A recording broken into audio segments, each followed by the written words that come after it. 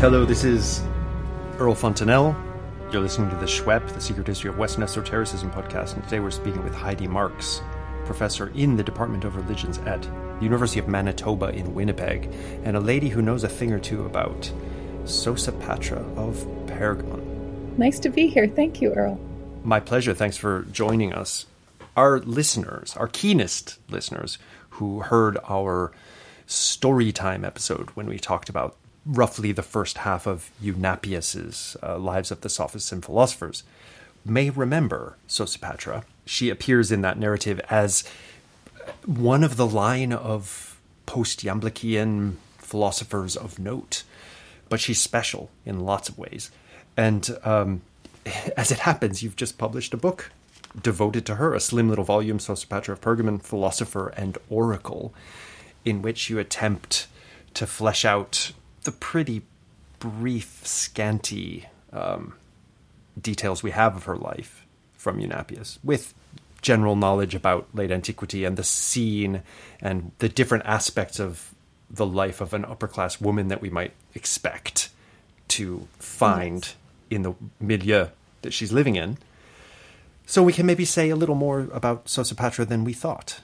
Maybe the best thing to do would be to start by kind of doing a summary of her biography. Sure. Dating as much as possible and a general cursus of her life, and then we can kind of dig into some details. Definitely, yes. And dates are very, very difficult to nail down in her case. We think that she was probably born sometime during the reign of Constantine, the last generation of folks who probably thought they were going to live in a polytheistic kind of world forever. This is a generation that Ed Watts talks a lot about in his book, The Final Pagan Generation. And then we don't know how long she lived, so that's also difficult. She's written about in the late 4th century by Eunapius, and so deceased at that point. So dating, very difficult. We know that she was born in the area around Ephesus. Her father seems to have been quite a wealthy person because he had estates, or at least one estate. And we would think that if he had an estate, he also had a home somewhere in a city like Ephesus. And it is on this estate that part of the story takes place. And the lovely thing about Eunapius is, although, we don't have much, we have a few pages about this woman, it's actually more than we have about most women in antiquity. So it's kind of a surfeit of riches, comparatively speaking. And so in these pages, he begins by telling us a story that starts really when she's probably about 5 years old. They're on the estate, her father and her. We don't ever hear about her mother. And they are visited by 2 itinerant workers who come to visit and offer themselves as vine tenders. And at the harvest time, the harvest is so bountiful that her father is really quite overwhelmed and invites these 2 vine tenders to dinner. And they're also strange men. They arrive wearing skins of animals and carrying large packed wallets. Turns out they're packed with books and not money, but they're not your usual itinerant workers. And so they enjoy dinner. They're very taken with Sosipatra, as the story goes. And at dinner, they say to her father, well, if you like what we've done with your vines, leave your daughter in our care for 5 years on the estate. You go away. We'll look after her, and you will be astonished by the results. And so her father does this. He leaves her in their care for 5 years, and when he returns, he is indeed astonished because she has become akin to a god, is basically how Eunapius describes the results. And at that dinner, she's able to remote view what's happened along the way, her father's journey back to the estate, how, he had some trouble with his carriage and so forth, and he's astonished that she's able to do this. We don't hear much about her education by them. We just are told that she's basically inducted or initiated into some kinds of rituals. And at the end, her father, says, well, you should just stay on, but they quietly in the night sneak off. They give their books to Sosipatra and entrust their knowledge to her. Turns out that they're probably Chaldæans because they're going off to the Western Ocean, which is sort of code for we're Chaldæans. And then after that, Sosipatra lives basically independently until she chooses to marry. She chooses to marry a man named Eustathius, who is in the Iamblichian lineage in terms of who is taught by whom. It's one of Iamblichus's students.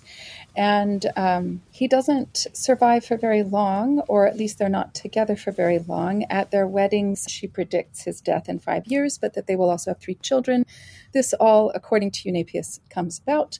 And after that, she comes to Pergamum as a widow to raise her 3 children, and she starts a philosophy school, which she has really in this vicinity with Eidesius.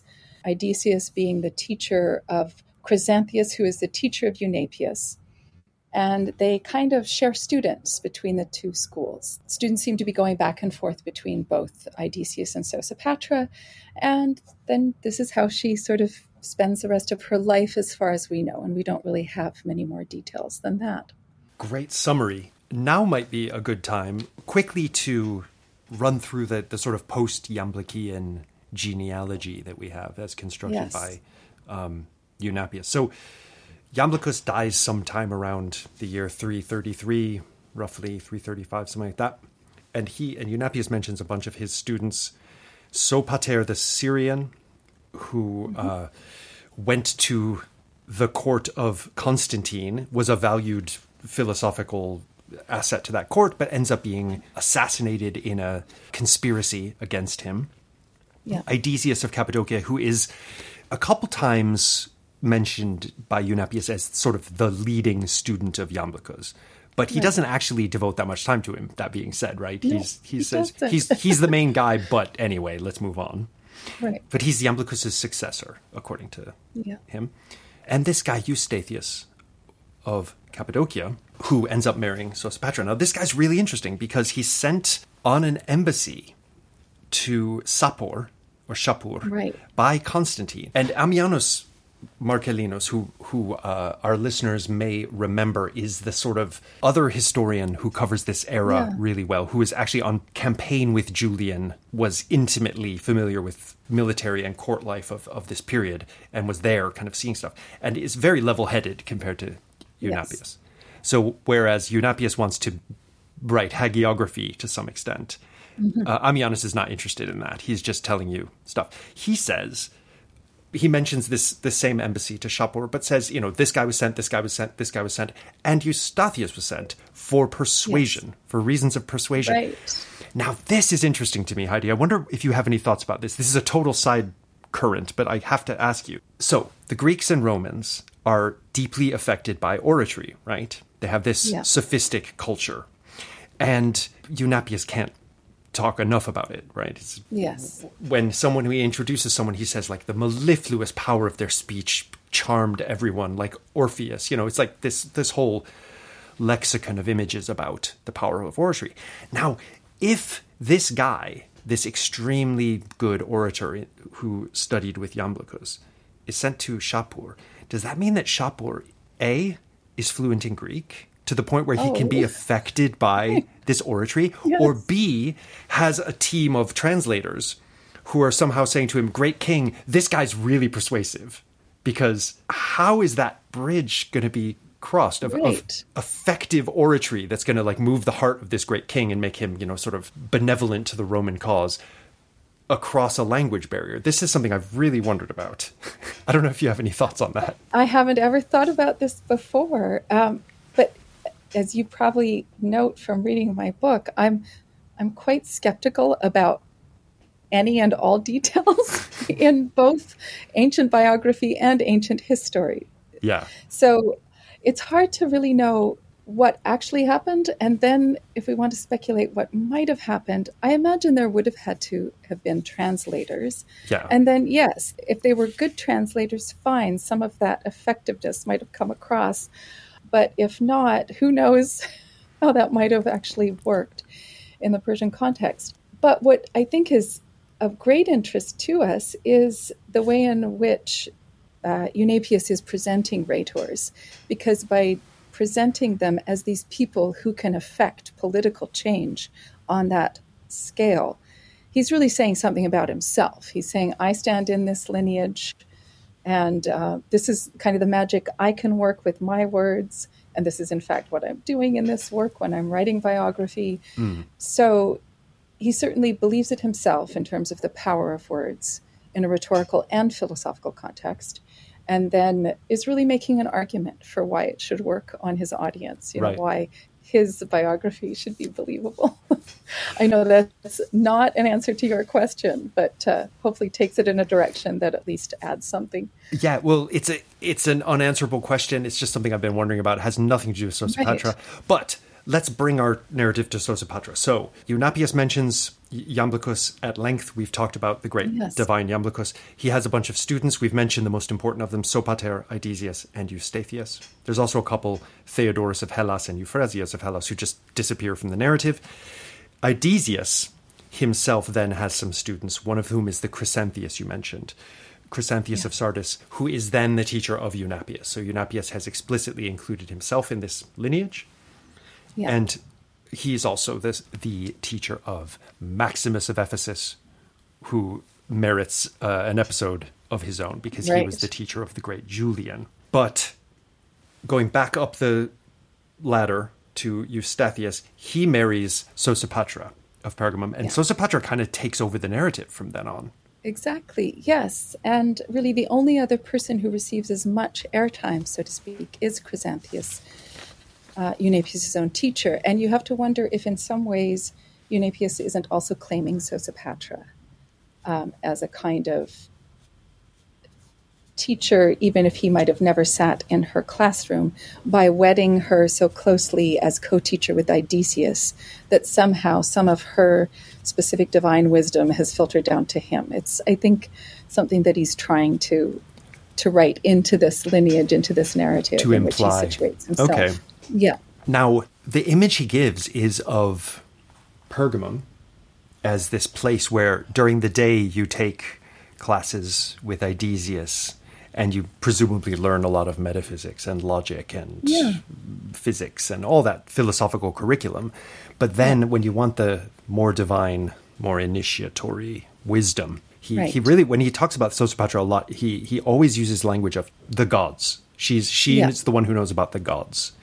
You go to her. Yes. So there's people doing this sort of dual curriculum and hanging out in both their houses. As someone who's spent a lot of time trying to think your way into the life of Sosipatra based on the small amount of data, hard data we have, how do you envision this scene, Right. It's certainly not the scene that we find in like Gore Vidal's representation of Sosipatra as this frivolous woman who throws dinner parties. I think that probably, there's a few things that might have been going on. And, when I wrote this section of the book, I had to just speculate. But we know from late ancient Platonic curriculum that there was a curriculum. People read the works of Plato in a certain succession, in a certain order, from sort of simplest to most metaphysical to most sort of transcendental, we might say, or esoteric or mythic. We also know that people are starting to read the myths in Plato allegorically, especially with a focus on the divinization of the soul, especially with an eye to questions of where souls come from and how they return, or where they might possibly go, namely the highest reaches of the cosmos. So listeners to our episodes on Porphyry's On the Cave of the Nymphs will know exactly what you're talking about. That's a full example of what you're saying. Right, precisely. And so they're doing this with Homer. They're doing it with the myth of Ur and Plato. These folks are really allegorizing in this particular vein with anything they can get their hands on, Orphic, Chaldæan, Egyptian, and so forth. So I think that one way to read the difference between Aidesius and Sosipatra, students going to Aidesius in the morning, to Sosipatra in the afternoon for the higher kinds of teachings, is that Aidesius might have been teaching the most basic Platonic curriculum, and then Sosipatra is doing the more elevated work of orienting them to the kinds of thought forms that would help with the divinization of the soul. And in fact, we have one moment where we sort of see her teaching. Eunapius mentions that she's in the classroom and she's talking about this very question of where souls come from, what part of the soul is punished, and where souls might go, when she has this other remote viewing episode that her kinsman, Philometor, has been in an accident. And although he's not dead, he's badly injured. So it's a moment where the whole point is that, oh, look, she can see things that are going on in other places, but we just catch this tiny glimpse of what she's teaching. And I don't think it's an accident that Eunapius has her teaching on this particular subject, namely the origin of souls and what can happen to them in this life and how you can get where you want to go, namely the highest reaches of the cosmos. It's which is really where her own soul is destined. Sorry. Yeah, she tells us that, doesn't she? In her prophecy Yes. To Eustathius, she says, Yeah. you're going to die in 5 years, and you're going to go to the moon, the sphere of the moon. But I am probably destined for a slightly higher destination. Yes. Now, and that's another wonderful episode, because at that moment she also is told by her God, her divine double or her daimon, actually the precise location of where her soul is going. Yeah. As an aside here, if we look at the eschatological material from all our Platonists, from the earliest 2nd century sort of flourishing with Plutarch and people like that, right down to later antiquity where we are now, it seems like it's very much a broad church. We know that the soul leaves the body. We know that the soul ascends. But there's a number of kind of details that no one seems to agree on. Do we reincarnate as potentially animals or not? Plotinus says animals, yes. Pretty much everyone else says no, it's just humans. Secondly, can you leave the cycle of reincarnation or not? Are you stuck forever, or is there a kind of like escape route? Thirdly, what role does the astral architecture play in this afterlife or in this period between lives stuff? And everyone has their own ideas about it. But I wonder if, in the 4th century context, this is just kind of speculating on a much larger context and without much detail, but maybe it's an interesting speculation.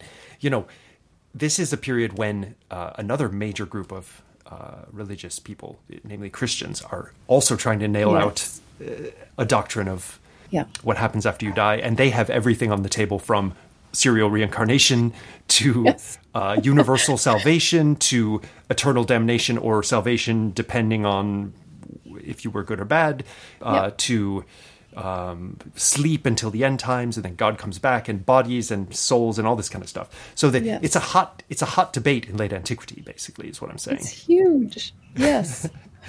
And I guess the study of this debate in people who work on patristic literature and early Christianity tends to see it as an intra-Christian matter. But I think it might be more fruitfully seen as just a late antique question. Yeah. There's just people, everyone's asking these questions and debating them and stuff. Yes, and I think that in earlier periods in this lineage, if we want to go all the way back to Plotinus and then his, the fellow students of Ammonius Saccas, and I'm a one origin kind of person.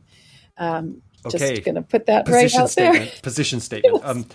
Yes. Listeners who are interested in the multiple origins, one origin, multiple ammonii, one ammonius question, will want to see our special episode on that, where we just basically cover all the evidence and then throw our hands up in despair and say, it's just too, Right, yes.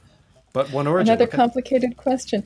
But I think that in that period, 3rd century, late 2nd century, the conversations are far more clearly across what we might call religious affiliation boundaries. Right.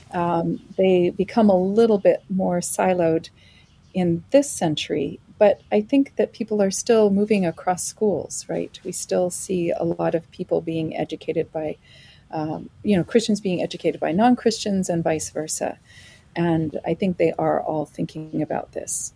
And I think that in the case of Sosipatra, Eunapius is trying to make a particular Iamblichian argument that she is one example. She's an example of a specific kind of reincarnation. Namely, she's the reincarnation of a soul that has already achieved the highest form of divinization possible, but is coming back as a kind of angelic or godlike figure to help people in this world. Right. Through the demiurgical processes of administering the cosmos. And her Chaldæan teachers, for instance, their ability to both tend to vines and tend to human souls is an example of this kind of figure who understands the cosmos so thoroughly in and out that they can deal with plants, animals, rocks, minerals, angels, humans, everything.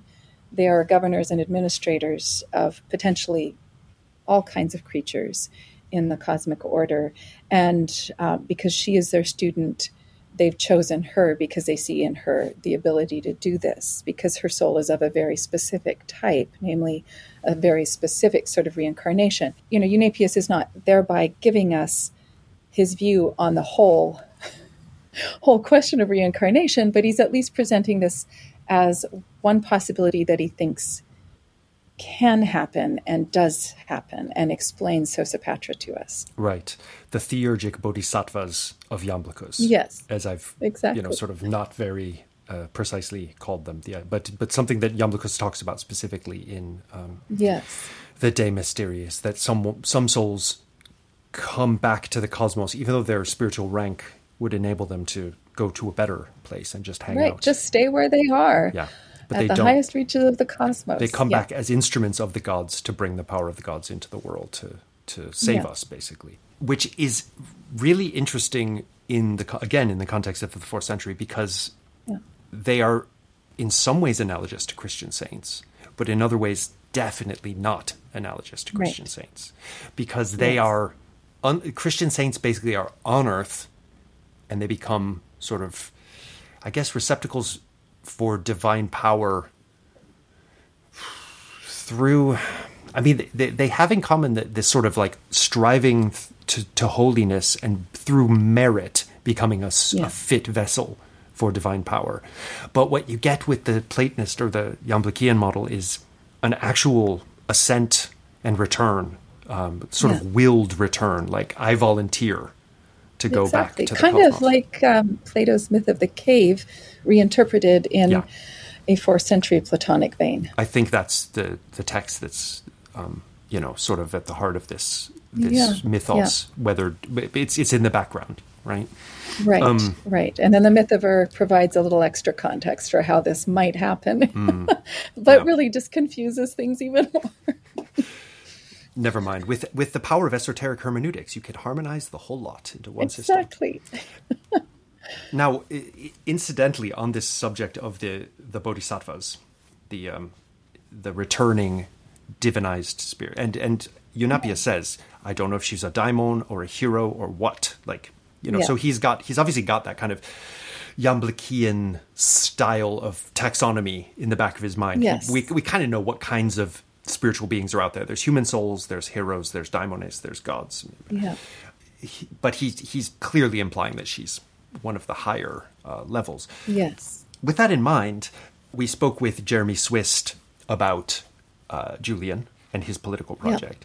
And then I did an episode on Julian, of my reflections on Julian, the sort of aspects of the esoteric within Julian's writings. And Jeremy, who knows a lot about Julian, he thinks that Julian does not see himself as one of these heaven-sent divine returners. And when I read Julian, I feel like he kind of must think that his mission, especially the fact that he's providentially become emperor, he kind of must see himself as one of these bodhisattvas in some way. And Jeremy argues that he doesn't. And Julian does say, I'm just a soldier. I'm just a kind of workman-like emperor doing my thing. And I feel like he's saying that out of philosophic modesty, and that he must actually feel. Do you have a take on this question? I don't. Good answer. I think that it could go both ways, and Julian would have a lot of options. You've just listed them, right? Or maybe he's hoping to become one of these, right? Maybe he genuinely doesn't know where he stands in the sort of cosmic hierarchy, but he knows that he has a place he wants to go. He has a job to do, He's got a job to do, and if he does it well, then he has a good chance of going somewhere better. But I think that, yeah, you could read the sources in a lot of different ways in this respect. But I do think any kind of pronouncements that he makes about himself can be read, as you've indicated, as a kind of pro forma humility that he must exhibit in these contexts. Because the Platonist holy man or holy woman never goes around saying, I'm a holy man, I'm a holy woman. They always deny it. They always say, no, don't be ridiculous. I don't do that kind of stuff. Right? With Iamblichus... there are moments where they let things slip. Well, Plotinus saying the gods ought to come to him, or Iamblichus, doing some little invocations at a hot spring, things like that. Yes. But we also have Iamblichus levitating, and his students going, whoa, you levitated. And he's saying, no, I didn't. Exactly. I don't levitate. Yes. And I don't turn into like a golden glowing, No way. Now, we've introduced Sosipatra. She's teaching. She's a philosopher. So she is. This might cause students in a philosophy department in today's university system to scratch their heads and say, what is she doing exactly that is philosophy? But blatantly, that's included under what a philosopher does in late antique thinking. Yeah, any comments on that? A few, yeah. I think that the 4th century, understanding what it means to be a philosopher in the 4th century, I think is important. I think also important for the study of the history of philosophy, because I also don't think that you can really understand Renaissance philosophy, can't really all the philosophers that you actually talk about on this show, who might be read in philosophy departments in a rather truncated and reductionist way. No offense to my colleagues in some philosophy departments where, the canon is pretty circumscribed and only certain parts of a person's writings are looked at or are taken in some ways out of context. I think that understanding what it means to be a philosopher in the 4th century can enrich our understanding of what it means to be a philosopher in a lot of periods, is the basic point I'm making. If we look at places where people are called philosophers, so I was just rereading the life of Macrina this morning because you indicated we might have a chat about her at some point too. Her brother repeatedly calls her a philosopher, and she lives the life of philosophy. Although the only thing she's supposed to have ever read was scripture. She does seem to know a lot about Stoics and Epicureans and other schools of philosophy. So I think her education was probably a little more well-rounded, or else she received it by divine inspiration. But that really brings me to my point, is that to be a good philosopher, at least in this lineage, this late Platonic lineage, means that you are open to, and you have, in fact, made yourselves open to divine influence and inspiration. Yeah.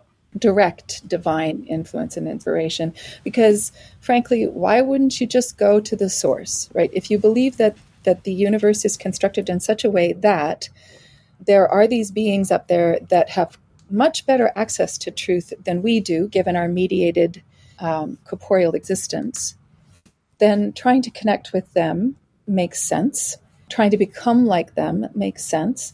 And then once you do that, it also makes sense that you would be capable of performing miracles and harnessing the powers of the cosmos in order to do miraculous, wondrous things. So I think it's all part and parcel of the philosophical life in late antiquity, at least in this tradition, the sort of late Platonic, Iamblichian theurgical tradition. So it's not anomalous. It's sort of par for the course. Right. So the way in which I would say that ritual, and your listeners are probably well aware of this, having studied Iamblichus with you intensely, the way in which, theurgical ritual and just everyday ritual, right? Because it's all part of theurgy, all of the normal temple sacrifices, all of the kinds of things that everyday people would do in order to worship the gods and maintain their relationships with the gods. All of that is part of the kind of ritual program that gets you where you're going on the road to these higher truths. You can't sort of circumvent them or short-circuit them because they're all by the demiurge, such that you just have to sort of find the right place to, put your finger in. You have to find the right ritual to connect with the right divinity to get a certain job done. But those harmonic, sympathetic relationships are pre-existing, always available. And it's just the theurge and the theurgically inclined philosopher who has the best knowledge of them. But everybody else is hooking in at some point or other to them. You just want somebody like Sosipatra who has the complete knowledge of all of it to help you get to the higher parts. Right. So, there in scholarship in recent years, there's been a lot of reassessment of this term theurgy and what exactly it means and what it meant. And it seems to me that it means different things to different authors, that this is a term that's being used by different people with different agenda. Certainly that's true if you compare Iamblichus and Pseudo-Dionysius. That's completely obvious. But I think even within the Platonists, but I think it is safe to say that what Iamblichus does in the De Mysteriis response to Porphyry is lay out a philosophical system in which all the rituals of popular belief and stuff, popular practice, can have an effectiveness and a philosophical justification. But I think also Iamblichus is pointing to an elite, perhaps more solitary or more, let's say, private set of practices that are theurgy proper, it seems to me. Right. Yes. And this brings us maybe in a kind of reasonably decent segue into the kind of late antique religious specialism that it seems to me Sosipatra is inhabiting, whereby old school temple cults, this is very Jonathan Smith, but the old school temple cults are being radically replaced by cults centered on human beings with power. We see this in the Christian cult of saints in a huge way, but seemingly among these so-called pagan holy men of late antiquity as well. Whereby Sosipatra is the temple, just like Iamblichus was. And her philosophical school are, the equivalent, the late antique equivalent of people going to the temple in the old days. And so perhaps there was sort of like a religious entrepreneurship going on where people were setting up their own kind of ritual practices and their own kind of daily itinerary of stuff they were doing. Right. Yeah. I think that that's certainly happening. And I don't think that somebody like Sosipatra is necessarily competing explicitly with, let's say, the kinds of civic rituals that are going on in a place like Pergamum. I imagine her to be an avid, regular participant in these as a good, late Roman woman living in the Greek East. But that being said, we do catch glimpses of the kinds of entrepreneurial stuff that folks are doing. For instance, there's the one episode in Eunapius where Maximus goes into a temple of Hecate and makes an invocation and burns some incense. And the statue of Hecate laughs, and the torches that she's holding in her hands light on fire, much to the terror and astonishment of the other students present. And so, he's basically used a temple that exists for other reasons for his own private, personal show of ritual, I don't know what we might want to call it, virtuosity, right? Yeah. And so there's, Maximus on the one hand, who's an example. There's another example in Egypt of former temple priests basically repurposing their knowledge in these handbooks, for other kind of clientele as their own authority declines. And this is a point that David Frankfurter made, very long ago in one of his earlier books. So I think we see a lot of that going on. I think that part of what Eunapius is trying to argue in his biography is that the path of Maximus is a dangerous one for late Roman pagans. And the path of Sosipatra, who participates as a good member of society, doesn't coerce the gods, doesn't engage in these practices that force the gods to do things for personal gain and fame, that she's the more ideal practitioner who's going to shepherd this late Platonist lineage into a safe future, one that Eunapius doesn't any longer really see for himself. Yeah. So a missed chance, maybe. That brings us maybe to the end of Sosipatra's life. Now, her death is given short shrift by Eunapius. He just says, and then she died. But because she's already prophesied what's going to happen to her after death, we get the impression that she's now ascended to some kind of noetic god realm, and she's hanging out there. But she is survived by her sons, and we get a little interesting coda on the sons. Yes. Can you tell us about that? Yeah, she had 3 sons, 2 of which are, quite unremarkable. They pursue the normal lives of sort of elite young men in this context. But her one son, Antoninus, follows his mother in her philosophical life, again, using the word philosophy and philosophical life in the late ancient sense. And he goes and he lives in a temple of Isis, or is it Serapis? I think it's Serapis, at the Cnobic mouth of the Nile River, and he teaches philosophy there. So he learns all of the rites associated with the temple. So he becomes an expert in Egyptian hieratic arts, but also teaches philosophy. Who knows what exactly that means? It could mean, as we've noted, a lot of different things. And he prophesies sort of the destruction of this temple before he dies, and this destruction, in fact, happens after his death. So in some ways, although his mother followed in a kind of Chaldean vein, he's returned to the Iamblichian focus on Egyptian religion. Yeah. But the way that we can understand that is not that these two are diametrically opposed or in any way opposed. In fact, the wisdom of the Chaldeans, the wisdom of the Egyptians, the wisdom of the Greeks, even, the Jews, are really all one wisdom, and you just access it through these different ritual programs and philosophical programs. Yeah. We should throw Pythagoras in there too, by the way. Sure. So we're in a fully fledged perennialist late Platonism here. Exactly. Yes. And we could even call it syncretist, except that that term often kind of implies the Rubs opposite. some people the wrong way. Well, if you have syncretism, then you must have cultural purity as at the opposite end of the spectrum, and that just doesn't exist. So all culture is syncretist. But let's call it a very eclectic borrowing of different cultural traditions and thrown all together. Yes. Now, let's go back to the Chaldean thing a little bit, just for a second, because we learn of Sosipatra's mysterious teachers that they first they're not identified at all. Then when the father comes back and says, "Oh my gosh, Sosipatra, you've become clairvoyant. This is amazing." It's mentioned that they are initiated into Chaldean rites. Yeah. This can mean a lot of stuff, right? This can. could mean that they're astrologers. Yeah. Though that doesn't seem to be the context, because Eunapius doesn't really emphasize astrology very much. It's there as a background concern. It's clear that Iamblichus and all his followers have some scientific interest in astrology. It's part of the worldview, but they're not deeply into it per se, or at least not to the exclusion of metaphysics.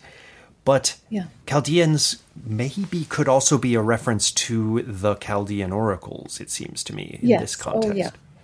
And because she has one younger and one older, these two itinerant workers, one is younger, one is older, I suggest that he may be playing with this idea that they are the reincarnated Giuliani, like the two supposed writers of the Chaldean oracles themselves.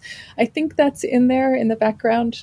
And in terms of, the Chaldean interest in astrology, I think it's one of the sort of lower level skills insofar as that may explain their ability to get the vines to produce. They can read the heavens, understand what's going to happen in terms of the agricultural season. But it's kind of a low level demiurgical, like we're going to look after the vines using this knowledge from our Chaldean lore. But what's really important is what we can do to this human soul. But yes, I do think that Eunapius is invoking the Chaldean oracles when he calls these two Chaldeans. Yeah. And then Antoninus goes on to become some kind of Egyptian temple priest redux, stepping into maybe a derelict temple and being like, I'm the priest now. I mean, God, we can't even imagine what's going on, but it's a very striking piece of religious entrepreneurship by the sounds of it from how Yes, Eunapius. and who knows, it might have been derelict and uninhabited, or rites might have been continuing in some way, certainly not as robustly as they had in the past. It's hard to imagine what all is going on in temples at this time and how they're being, in some cases, repurposed for Christian practices, but also how, they might be repurposed for non-Christian polytheistic practices as things are changing.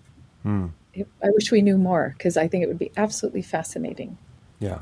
But certainly to use them as philosophical schools as well is an interesting thought too. Yeah. And this is one thing we see on the Pythagorean Way of Life by Iamblichus, is that, supposedly on his account, Pythagoras always taught in temples. So he always had his students learning in temples.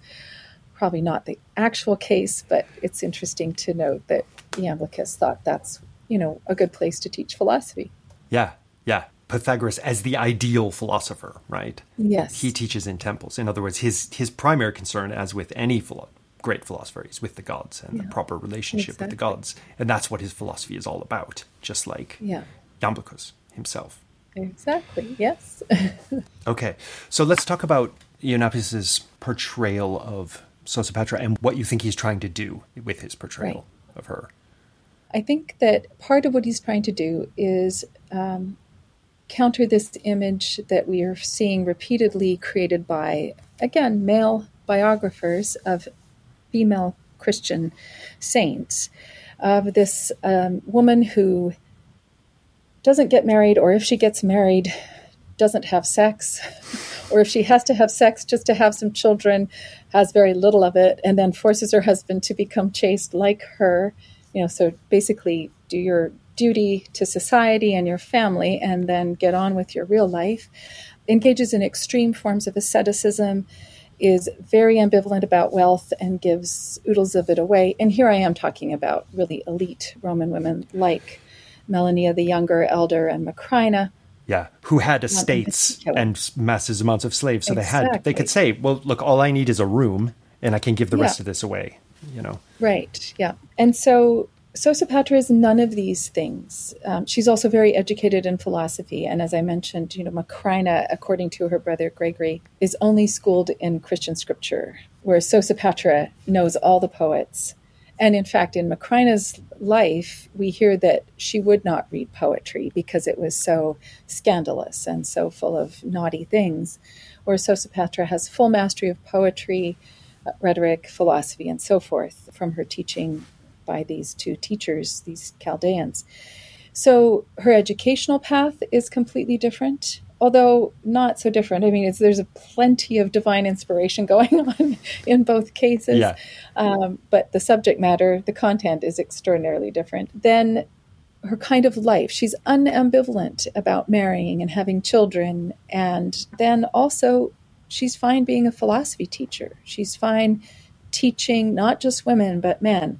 And in the 4th century, we are really seeing, at least in the Christian church, a real attempt to circumscribe the roles that women can play in leadership through various councils and canons, so that somebody like Macrina can teach certainly women in her household about scripture, but that's can't really be teaching philosophy to men. Whereas this is something that Sosipatra seems to be doing quite unapologetically and without any sanction. Nobody is trying to stop her. So I think that Eunapius is presenting her life as a counterpart and a competing image. And Avril Cameron noted this very early on and basically said that Christians and pagans are competing in a battle of biography. And I think Eunapius is part of the battle. We're very lucky to have him in that respect, because a lot of what will presumably have been a rich tradition of literary biography of all these great holy men and women of late antiquity who weren't Christians will have been lost for the obvious reasons that Christians weren't interested in copying it or even actively were, destroying it. Yeah. And also we can't forget that a lot of traditions of this sort were delivered orally and preserved orally. Eunapius decides to write things down, but I think that a lot of the legends he records are ones that are in circulation in these schools And he even makes this point at a certain juncture. He says, I've only recorded about Iamblichus, the things that I think are most reliable. There are lots of other fantastical tales. And you're thinking, oh my God, what were they? Because these are already pretty fantastic. He says, well, I can only, write down the ones that are credible. Yeah. So there's a whole bunch of other legends that are lost to us, even with somebody as thorough as Eunapius. Yeah.